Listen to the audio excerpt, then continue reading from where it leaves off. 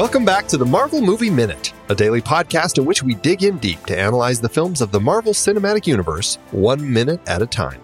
I'm Andy Nelson from thenextreel.com.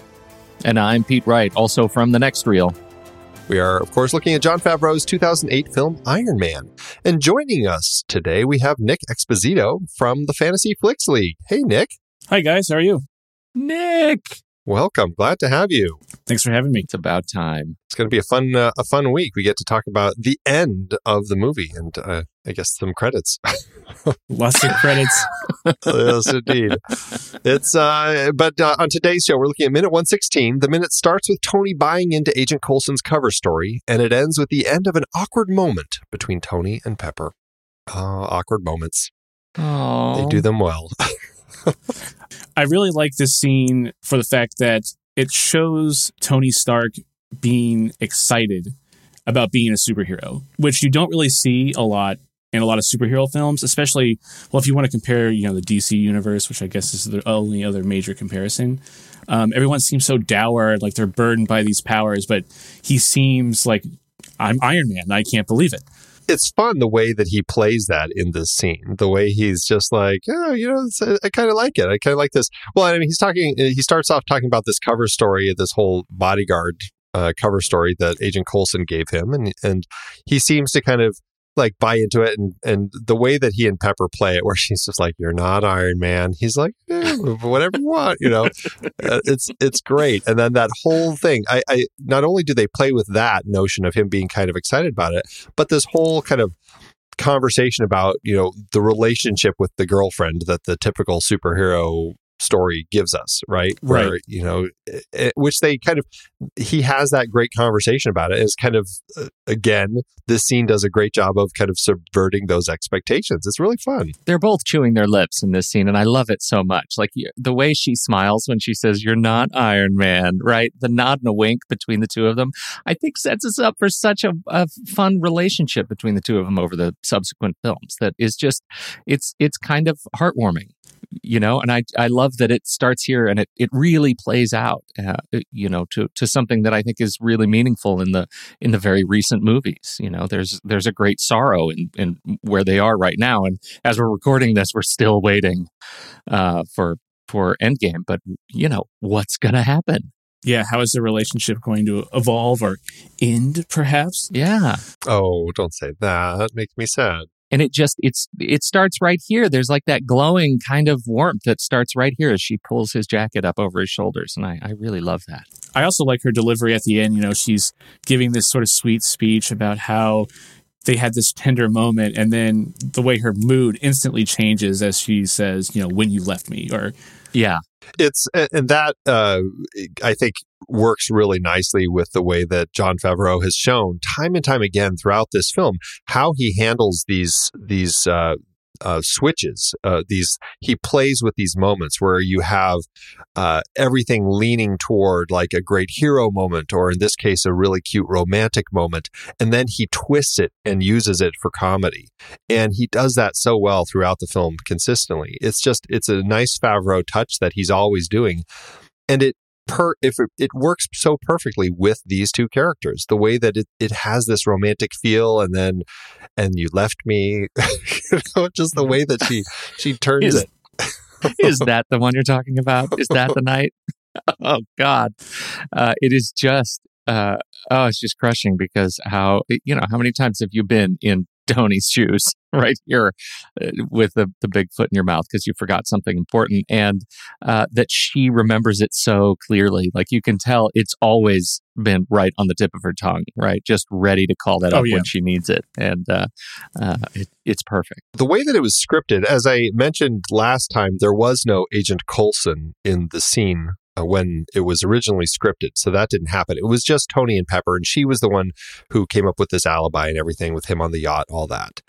And so it's interesting how that portion is completely left out. But by the time we get to this moment, the way that it's scripted it's almost like they wanted it to play like there's a moment here, but it's like the dialogue is not there. It's written, for a moment, there's nothing else in the world but the two of them. Then with a tinge of, or actually it starts with him saying, that night at the concert hall, do you ever think about it?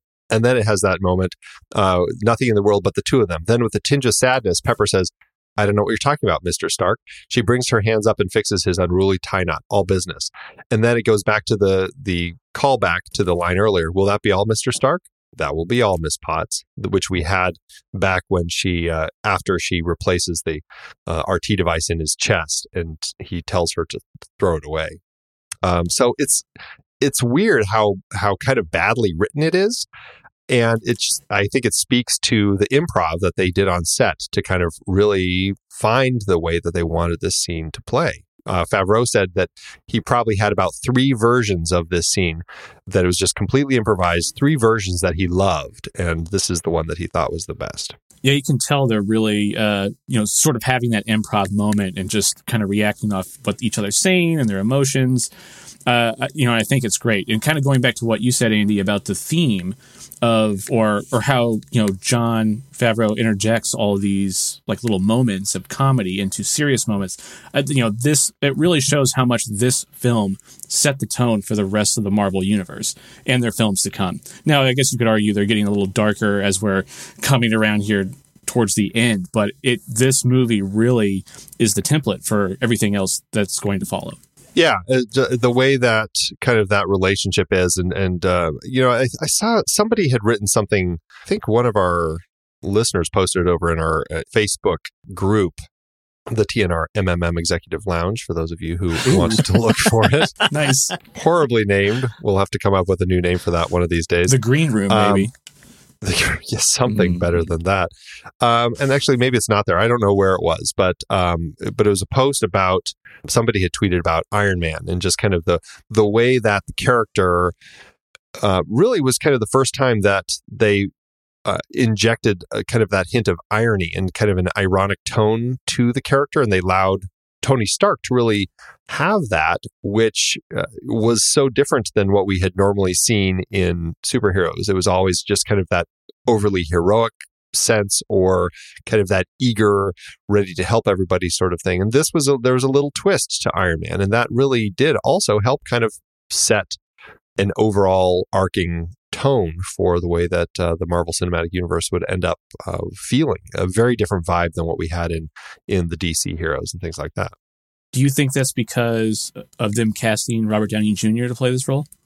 I think that there's definitely a part of that. I mean, the amount of kind of that improv and kind of the way that they allowed him to kind of find the character and everything. I think there's a lot of what we got from him that led to that. I don't know. It's hard to say if it's strictly because of that, but I certainly think that was a big part of it. Yeah, I agree with you, Andy. I think, his casting really kind of led a lot of credence to the character, or not credence, but a lot of him to inject his own personality into the character. And and even if you read past Iron Man comics, Tony Stark was definitely more of the businessman, the serious guy, the smart guy in the room, and not so much this kind of playboy, sort of up to his antics sort of person that they definitely tease and they hint at as, he tries to find himself as who he wants to be as Iron Man throughout this movie. And that's one thing that's, I guess, I would like to have seen more in subsequent movies, 2, 3, whatever, is that I think I like that they established the Pepper-Tony relationship, but I think they established it a little too early. I would have liked to have seen it maybe develop a little more and have Tony be more of that playboy, billionaire, philanthropist, kind of cocky self, play a superhero as that kind of character for like maybe 1.5 more movies. Because I think that fits who Robert Downey Jr. is. I think he could have really taken that some cool places. That's such an interesting bit of commentary, Nick, because I was watching, I'm super amped for Endgame. And so I've been watching a lot of the cast, like press tour right now. And one of the most interesting comments, I think, came from it was either Scarlett Johansson or Karen Gillan, who said, they were asked, what are you going to miss most about, the production of these films? And they're all very cagey about, well, we don't know what's going to happen next, yada, yada, yada. But the answer ultimately came down to, Robert is Like he has this like chef and brings them to the set and feeds people. Like he just occasionally will show up and throw a food party. And the interviewer said, he's like Tony Stark. And she said, oh, he is Tony Stark. Of all the fantastic roles that Robert Downey Jr. has played, this one is the one that is the easiest for him to navigate because it's his identity. This is who he is. He's crazy and incredibly innovative and generous with his resources and kind to his friends and loyal, but he's also this kind of kooky, rich industrialist guy that is just really easy to put those shoes on. So I think that's I think that's one of the most interesting bits of casting, again, as you said, to define what these movies end up being around him. And I don't know that they gave him enough of, to your point, enough of an opportunity to stretch those particular wings in Iron Man 2. Like we get some of it, and sure. I'm really excited to see it again. It's been a long time because I think there are some things that they do in Iron Man 2. Maybe Iron Man, I can't even remember, where we get to see a little bit more raw Tony Stark stuff. But this particular guy is he's a different breed, and he sets a stage. The only thing that I would I would question in going that route, because I think you're right. I think it would be interesting to kind of have had more of that before the Tony Pepper relationship really kicked in, but I feel like there would have been a potential for it to kind of turn into a James Bondy sort of character where, he's betting a different women or several different women in every movie before finally settling down with Pepper, down the road. And then all of a sudden I feel like I would feel a little grosser about all of that. It's there, but still. Yeah. Well, and that's funny because that does get us to the DC comparison so handily. Like when you look at Batman and, the women that come in and out of Wayne Manor as a result of him playing a role, right? I mean, he has like his role is when he takes the mask off, like he's playing a character. It's such an interesting dichotomy where here, I mean, they anchor this monogamous relationship so early in this series of 22 movies that becomes something that we can rely on as the audience. And I think that's really nice. Batman's an interesting point. Do you think that was part of the reason that they made this shift, so it didn't feel like that? Yeah, because, Tony Stark is, the character himself is the reverse Batman in a way, Mm-hmm. And yeah, this makes them stand out because, you look at aside from maybe the Nolan films, but you look at past Batman films, there's always been that new girl coming in, almost like a Bond girl. And this really sets it apart by, having that committed relationship at the beginning. So he doesn't have to have that direct Bruce Wayne comparison. It definitely separates him from that a little bit. Mm-hmm.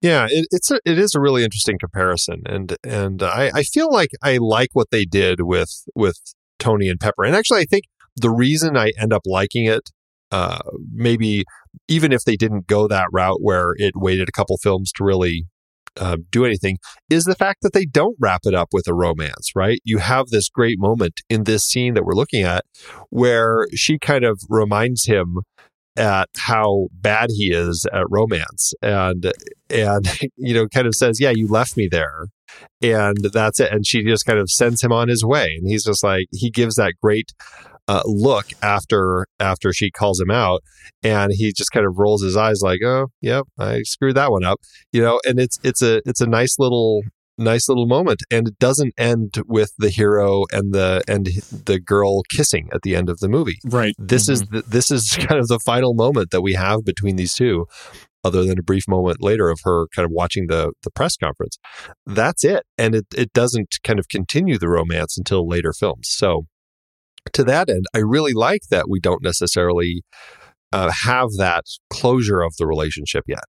It definitely sets up the subsequent third film where, Tony has to separate, is the suit more important, or is him being Iron Man himself more important? And it, so like committing to this relationship and, the people he loves and his family, or, et cetera, et cetera.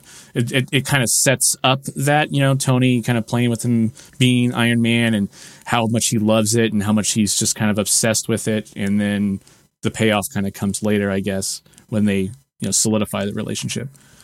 Yeah, I think it's I love the relationship, and I'm glad that it went this way. I'm glad that they made this shift in their relationship and gave him the Pepper to kind of connect with, as opposed to like Pepper ending up with Happy, which I think, I mean, I know it happened in the comics. I feel like it wouldn't have ended up working as well here.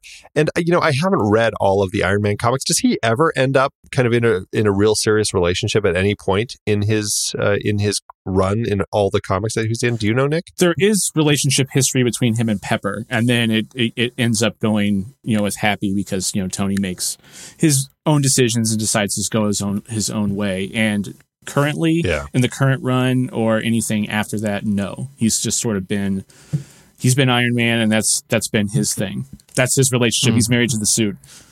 Yeah. Interesting. It's interesting that they've kept it that way and that they haven't ever really kind of grown it into anything. I'm trying to think. I mean, there's not a lot of superheroes in comics. There's probably more that I'm thinking of that end up having like serious relationships, like marriage relationships that they deal with. But maybe I'm misremembering that. Can you think of no, there really aren't off the top of my head. Like it seems DC kind of goes that route more than Marvel, because really the biggest relationship in all of Marvel comics is the one between Peter Parker and Mary Jane, like Spider-Man and his wife, girlfriend, or depending on what era you're in. And other than that, there's notable love interests like with Captain America and Peggy Carter or her niece, as it later on down the road. Maybe Bruce Banner and Bruce and Betty seem like they're one that you think of. But what about the Fantastic Four? Fantastic Four, that's another good example. But you go back to DC, but they're both supers. Yes, I guess with normal people that aren't. Yeah, you're right. That's true. Yeah, it's kind of interesting to look at it that way. Which I know this isn't the same movie, but it's weird that Marvel didn't, or at least the Marvel Universe, kind of ignored that whole Betty Banner relationship. That is interesting. I wonder if that's something that they're pocketing for whatever is post Endgame. That's good. For good Hulk. point. They'll have to work that out with Universal to get any more of that. Oh, right. Yeah. Ugh, what a mess. They'll just buy them. Don't worry. They'll take care of it. It'll be the Disney / Universal / 20th Century Fox / Marvel / Muppets / Star Wars films. I can't wait for all the crossovers. Everything else. Cinematic universe. Yeah. Fozzie Bear's going to suit up with a lightsaber. Don't worry. We got it all worked out. Yeah. Iron Man, Tony Stark builds Darth Vader a new suit.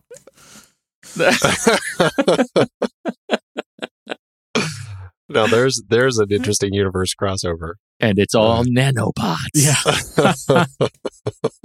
I'm surprised they haven't at least done that in the comics, because they own all these comic book companies too.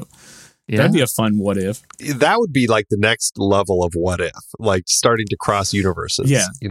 They own so many of them now. That would be really kind of fun to see what they could do there. Oh, especially if they buy Universal. Oh, this is it. That's the next ultimate what if. What if Disney, Marvel, 20th Century Fox buys Universal? And I just want to see, like, it's just a half hour of boardroom negotiation. I can't wait. Talking about what properties they get. And oh my God. The Fast and the Furious tied into the Star Wars Muppet universe. Right. Star Wars Muppet Cinematic Universe. Hey, they got to bring back, Disney's dying to bring back the Muppets in a big way. So there you go. They're all CG though. Yeah, of course. Yeah.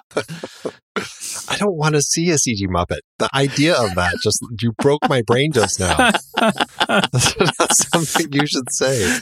Andy, they did so well with Yoda. Come on, I know you love that so much. Yeah, they'll do the Yoda treatment on all the Muppets. Yeah. But then they did so good with Yoda in The Last Jedi. Yeah, they brought the Muppet back and it looked amazing. They only went CG Yoda, I think, because they screwed it up so bad in the original release of Phantom Menace. I don't know what that thing was on screen, but I'm really glad that they replaced it with the CG Yoda, because that looks so much better. That was an abomination. I don't know what they were thinking or why they designed it that way. Like, it's like, don't you guys have the original model anywhere handy? Yeah, right. Maybe that was, and it just like deteriorated with age. It could be. It's in the back of some like effects artist, like El Camino, parked in the junkyard somewhere. They lost it. I guess we'll have to do this one from memory, guys. Yeah.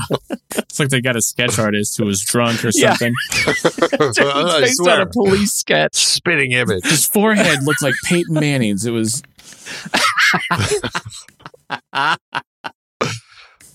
Oh, man. Well, I think we're derailing on our Iron Man conversation, which might speak to the fact that, I don't know, do we have much else to say about this one, or should we close this one up and get ready for the next one? I'm ready for the next one. I'm so ready for the next one. All right.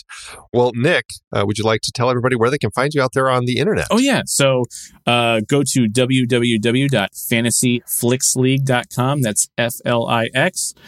So what it is, it's been described to me, I love this description, as it's fantasy football for indoor kids. So it allows you to, you can create a movie, you create a league like you would with fantasy football. You can invite friends and you draft movies, and you get points based on box office score, Metacritic rating, and you can trade your movies, you draft them, it's completely free, so you can sign up at any time. And the way it works is whenever you start your league, whatever movies haven't been released yet up to that point are available for draft. You guys can have a grand old time. It's definitely fun to get friends together like we are now, and rib each other as you draft. Someone picks the Lego Movie 2 for a first round pick or something like that. So and it's again completely free, so sign up. Awesome. Well, everybody check that out. In the meantime, that's it for today's show. Thanks so much for tuning in. Make sure you subscribe to the show for free at marvelmovieminute.com. Join us over in our Discord chat room and follow us on Facebook, Twitter, and Instagram at The Next Reel. And if you like what we do and you want to support us and get some cool stuff, become a patron over at thenextreel.com/Patreon. Until next time, true believers,